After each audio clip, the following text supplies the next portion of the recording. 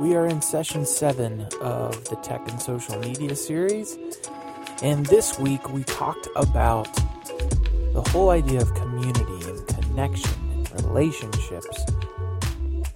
These tools that we now use with digital technology and the networks that we're a part of with social media have redefined community in a very basic sense. And so we looked at how we should, as a church community, interact with that, and how we can combat it with true and deep community as Christians.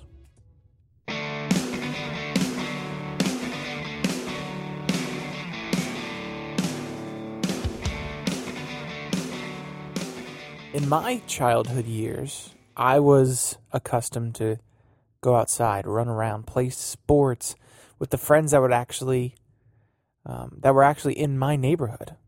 So we would divide into teams, play baseball in the front yard, grab our bikes or our scooters, ride around the neighborhood just for hours. This was my social network. That was my community of friends. Now, as the middle school years hit, that social network started to change. We began to stay indoors a lot more, playing PlayStation, or Dreamcast was big at the time.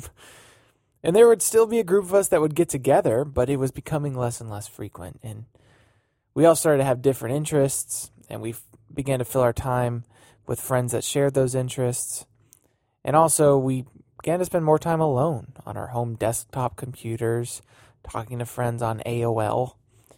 And the social network of the neighborhood began to fade. And by the time we were in high school, either because people had moved away or whatnot, we rarely talked to one another. So that childhood community is one that I look back on a lot. I think about it and I cherish it. I praise God that I had those neighborhood friends to play sports, run through the creek in my backyard, go to the pool together. But what strikes me about all of this is how natural those relationships were in my childhood. We were friends for the simple reason that we lived in the same neighborhood. It's not because we all were interested in this activity or that activity. It was simply because we wanted to be friends with one another. And here's the basic truth that I gleaned from all of this, specifically my own experience. It's that we are relational beings. So when we look at technology, which we know plays a major part in forming our culture, a culture that consists in relational beings, then it's evident that technology molds and shapes our relationships. So how have our social networks changed in light of digital technology and social media? That's what we talked about. First, I wanted to direct our students to the purpose that social media and social media platforms have in and of themselves. Like what mission do they purport to have? And Facebook being the one that we chose to study. Facebook says its purpose is to make the world more open, more connected. So at the core of Facebook's mission is a concern about people's relationships. Not a shocking thing. And considering they have more than 2 billion users across the globe, I'm sure they have succeeded to some extent to make the world more open and more connected. But it leads us to ask the question of what does it mean to connect with people? Or at least what is Facebook trying to imply in terms of what true connection is? Is true connection satisfied by becoming friends on Facebook and posting on one another's wall or profile? Facebook presumably leads us to say yes to that. But also we know there's more to the connection, more to a friendship than that, which is why we have seen actually Facebook expand their mission a little bit. They have recently, I think this was either last year or the year before, stated that their new purpose is to give people the power to build community and bring the world closer together. It's a subtle change. It's still wrapped up in connecting more people, but it inserts the more positive language of building community and bringing people closer together. So it's a positive connection, one that's characterized further by this idea of community. In an article with Forbes, Zuckerberg, the CEO of Facebook, he says, the shift in focus is spurred on by his desire to see more support supportive community groups being built in light of what he sees as a decline in community. He went and did this whole tour of like town halls all across America, and one of the things he noticed was that the supportive community groups are on the decline. People are complaining about this. There's not supportive communities for them to be a part of, so Zuckerberg says he wants to be a part of fixing that. This is the quote that he gave in the article.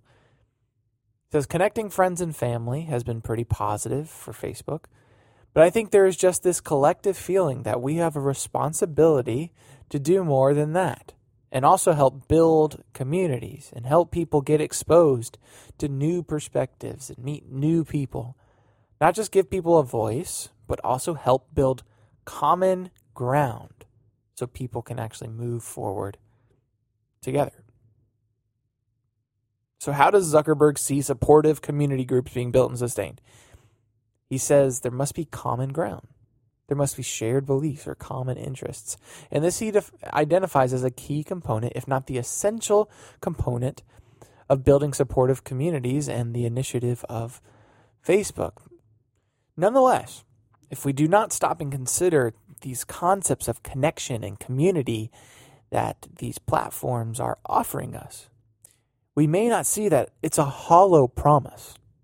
It's actually leading us further and further away from true community. Now, we can highly commend the fact that these platforms have enabled us to expand our relationships a little bit. I don't want to focus on the positives, although there are positives. There are good things that have come in terms of relationship and community from digital technology and social media. But I'm going to focus on the deficiencies and then compare that with how the church solves the deficiencies of being dependent on digital community. So we must see the deficiencies of digital connection and the communities that they encourage us to build. Once we observe these deficiencies, we can observe how the story of Christianity and the church community richly answer these deficiencies.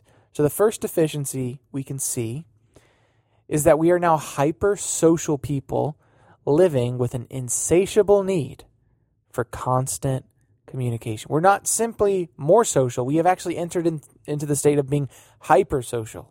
We are constantly connected to other people. We are always reachable. We're always in communion with our friends. We're always communicating with them. We're always communicating with people.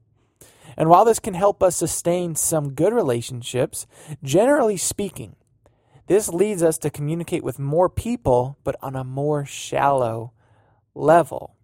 Tim Challies noted in his book, we now find that more communication actually leads to less communication, or at least less real-world communication and less significant communication. So simply communicating more or being hypersocial does not necessarily lead to deeper and more satisfying relationships. In fact, it could have the opposite effect. Hypersociality and constant communication may lead to shallower relationships. So in this sense, social media is selling its consumers false hope, offering more connection and community, but providing a medium that inherently limits and possibly works against those goals. The result is many of us have very, very few deep relationships. We have very few deep relationships. We have a lot of Facebook friends or Instagram followers, but of all those people, those hundreds of people, we're not necessarily true friends with them. And we can usually distinguish between them and those who we would honestly label as a friend, because we know friendship's something deeper than just communicating. It's more than being on the same social media platform as another person. It's more than just having someone's phone number or even being in the same room as a person. Friendship's deeper than all of those things. So because friendship requires something deeper than mere connection or communication, our quest for true friendship means that we have to identify social media and digital technology as something that will leave us wanting. We can't depend on those things for true friendship. Number 2, a deficiency of digital community. Our communities are now no longer limited by geographical location. So typically we think of our community in terms of communication. So it usually maximizes at communication. In other words, we define our community by who we talk to. But we know true friendship and community is deeper than that. It's not about simply talking to people.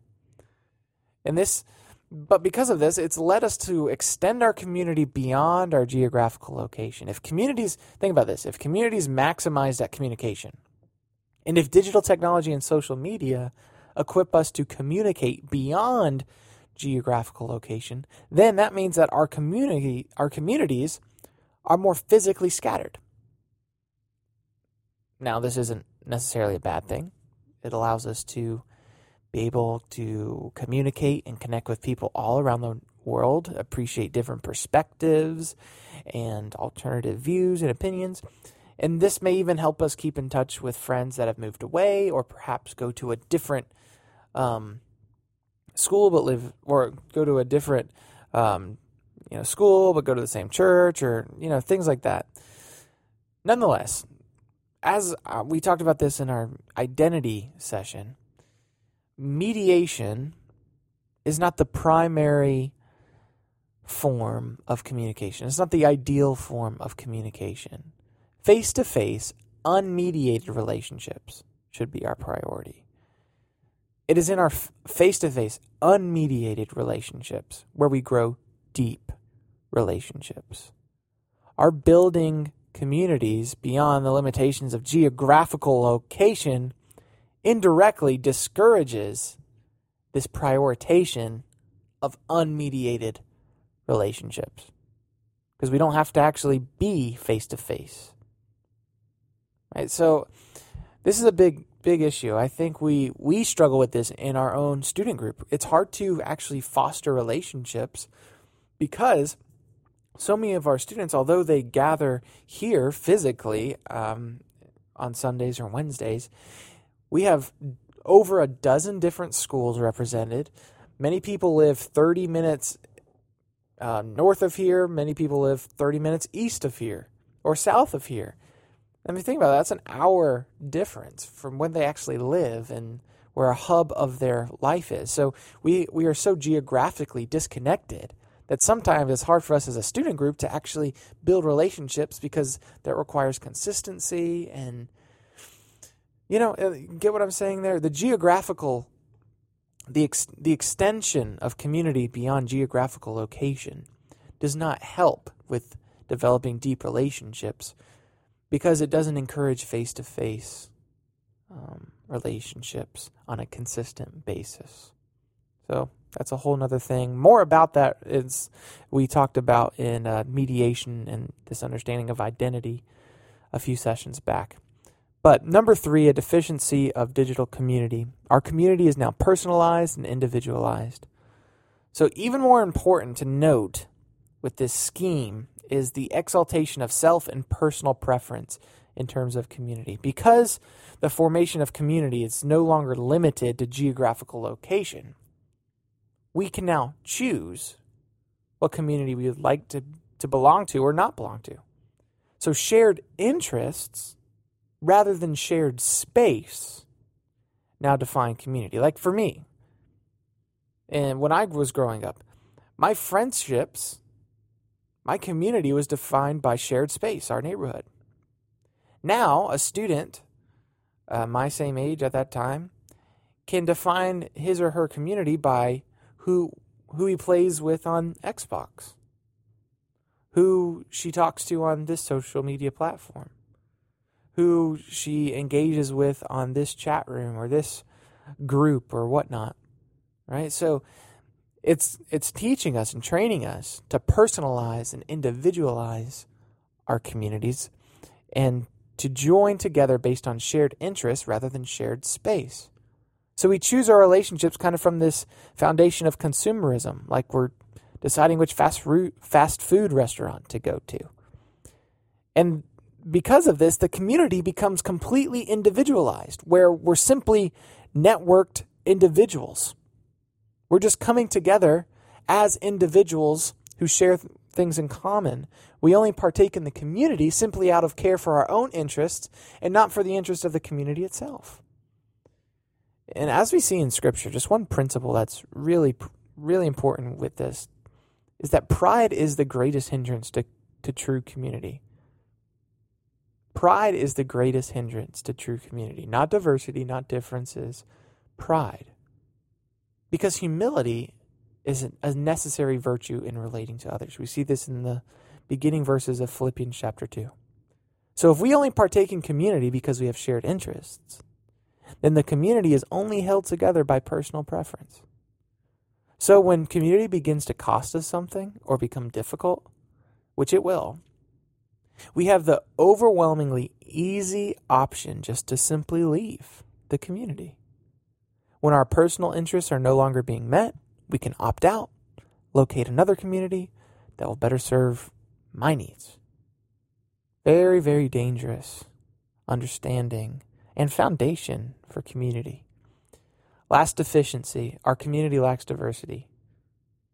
This is so dangerous. Because our communities are built by shared common interests and because we can opt in and opt out, it follows then that the community usually consists in people who have uniformity in certain opinions and preferences. We begin to join communities that look like us, that share all the things in common. True community, though, is not expressed in uniformity, but in unity. Not uniformity, but unity. And unity is most beautiful when it is expressed with diversity. You see, it's easy to unite things and people that look the same, think the same, share the same interests. It's difficult, however, to build unity among diverse people and preferences. And it is in this triumph, this victory over this difficulty of diversity, where the unity is seen as most powerful and most beautiful.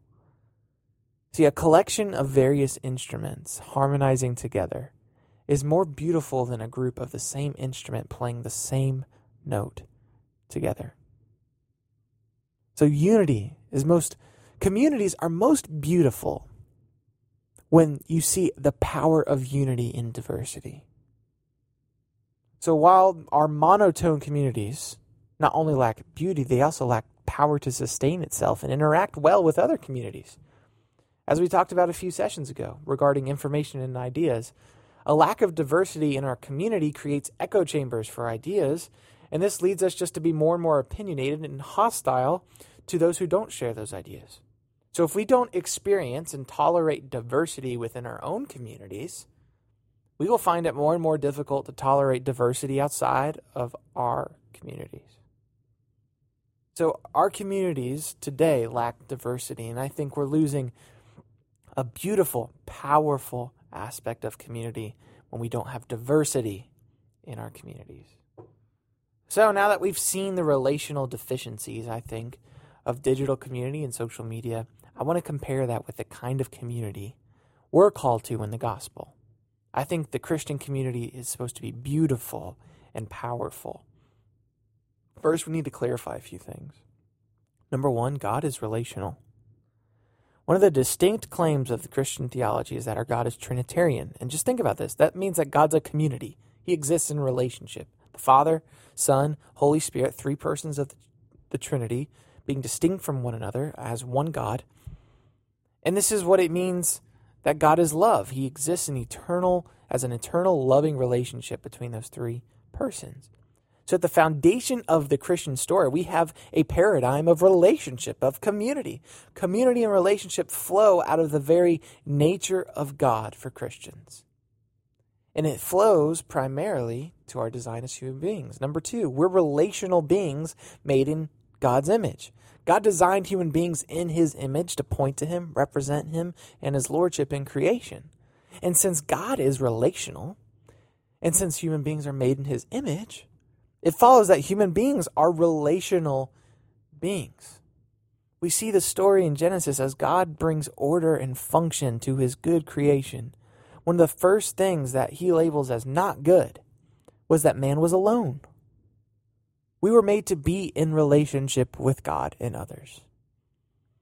Richard Plass and James Cofield wrote this book called The Relational Soul. And this is what they say.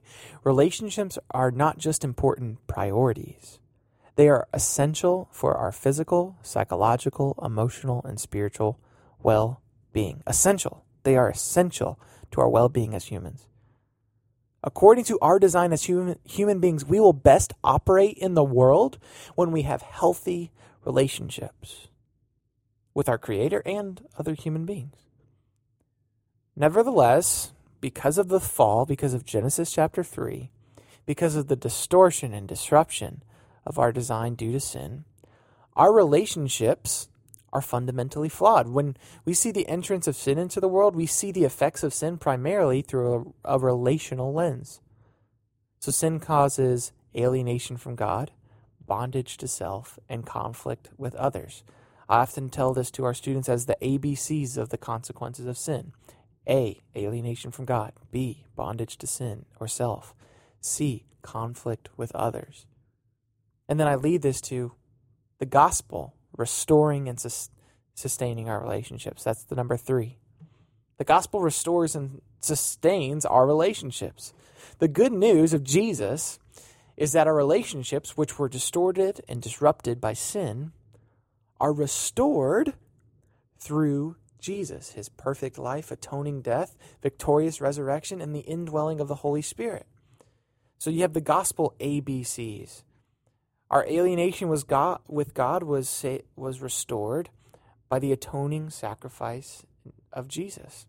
Our bondage to self was restored by us being filled with the Holy Spirit. Kind of cheated there, but it's still a B.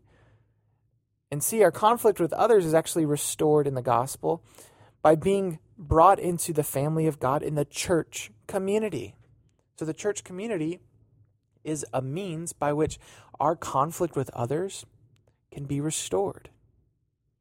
So as it pertains to the current cultural trends regarding community, we need to look at the Christian community, the church, the family of God, as described in Scripture, in order to see what restored community should look like. And the book of Acts shows us this great picture of Christian community. It's in vivid contrast to our culture's understanding of community. Acts 2:42 through 47 is a big chunk of Scripture that I read for our students to emphasize this. But in that passage, you see that they meet regularly. They shared meals with one another. They shared their possessions with one another. And ultimately, they had this deep mutual love for one another. And God also says that he added people to that community. So true, healthy communities multiply. They're not these inclusive communities. They are communities that multiply. And notice that the practices of the community are so interconnected. They fellowship with one another regularly and face-to-face as a basic component and overflow of their love for one another. Most important, the church is not simply painted as a community of networked individuals joined together by shared interests. The church is the body of Christ, thicker than blood, joined together by a deep unity, a shared union with God. It's made up of people from every tribe, nation, tongue, proclaiming the great unifier of the gospel through diversity, where the basis of mutual love is not on preference or compatibility, but on shared kinship in Christ. So 2 specific features of this community should be compared to this modern digital version of community. Number 1, the church is an involuntary community. Since the church is formed not by shared interest, but by the work of Christ, we do not get to choose our brothers and sisters in Christ. And it's in the sense of an involuntary community. It's like our family. We don't get to choose our family. We don't get to choose our church family. And so in this way, it's an involuntary community where we have to have grit and grace to actually love one another. The basis of our community is not that we're simply sharing beliefs about certain things. The basis of our community is that we are family in Christ, and therefore we love one another. So that requires grit and grace and intentionality, not just going with the flood of emotion that comes from thinking the same way. The second thing that the church does in contrast to modern digital communities, the church exercises unity with diversity. God has chosen to build his family with a bunch of diversity. And it's often the case that the members of that body are incompatible. So the church is this beautiful picture of an involuntary community with incompatible members. And that's what makes the church community so special. There's one body with many different gifts, skills, and talents. And so that variety brings about a greater beauty to the unity. So even as we look forward at the picture of new creation, we see that the restoration of creation and community consists in people from every nation, from all tribes and people and languages. So the Christian community is so rich with diversity. And I think this is important to note for two reasons. Number one, it trains us in divine love, teaching us to love members of the church that are not like us. And number two, it displays the beauty and glory of God by showing how the church is supposed to be a sociological miracle. The church community should be miraculous. You've got involuntary community with incompatible members, but yet there's deep love and affection for one another. That's a sociological miracle made only possible by the work of Christ and the indwelling of the Holy Spirit for the glory of God. It's remarkable. So I gave some nudges and disciplines to our students for how they can live life together, live in true community as we're called to as a Christian. I'll give these to you quickly. You can note them in the PDF that's available at the church website. But here they are real quickly. 4 nudges, environmental changes to help us pursue community better. Number 1, prioritize quality over quantity of communication. The social culture we're engulfed in will smother us in the feeling that we need to be in constant communication with a large quantity of people. Let's focus on having quality of communication over quantity of communication. Number 2, locate relational opportunities in your geographical location, in real life space. Look at relationship opportunities in your neighborhood, in the schools that you go to, in the places you live, work, and play. What are some relational opportunities that you're ignoring there that you can actually build up and strengthen? Number 3, combat your pride daily by reminding yourself of the humility of Christ. Like I said, the greatest hindrance to community is our pride, and the greatest thing that will help us in community is humility. So we need to combat our pride on a daily basis, and we do that by reminding ourselves of the infinite level of humility that Christ showed in the incarnation, his perfect life, death, and resurrection. Like that was the ultimate picture of humility. He did not count equality with God a thing to be grasped. That's the level of humility we have in Christ that we are called to exercise. 4th nudge, identify your spiritual gifts, skills, and talents and see how they can help build up the church in love.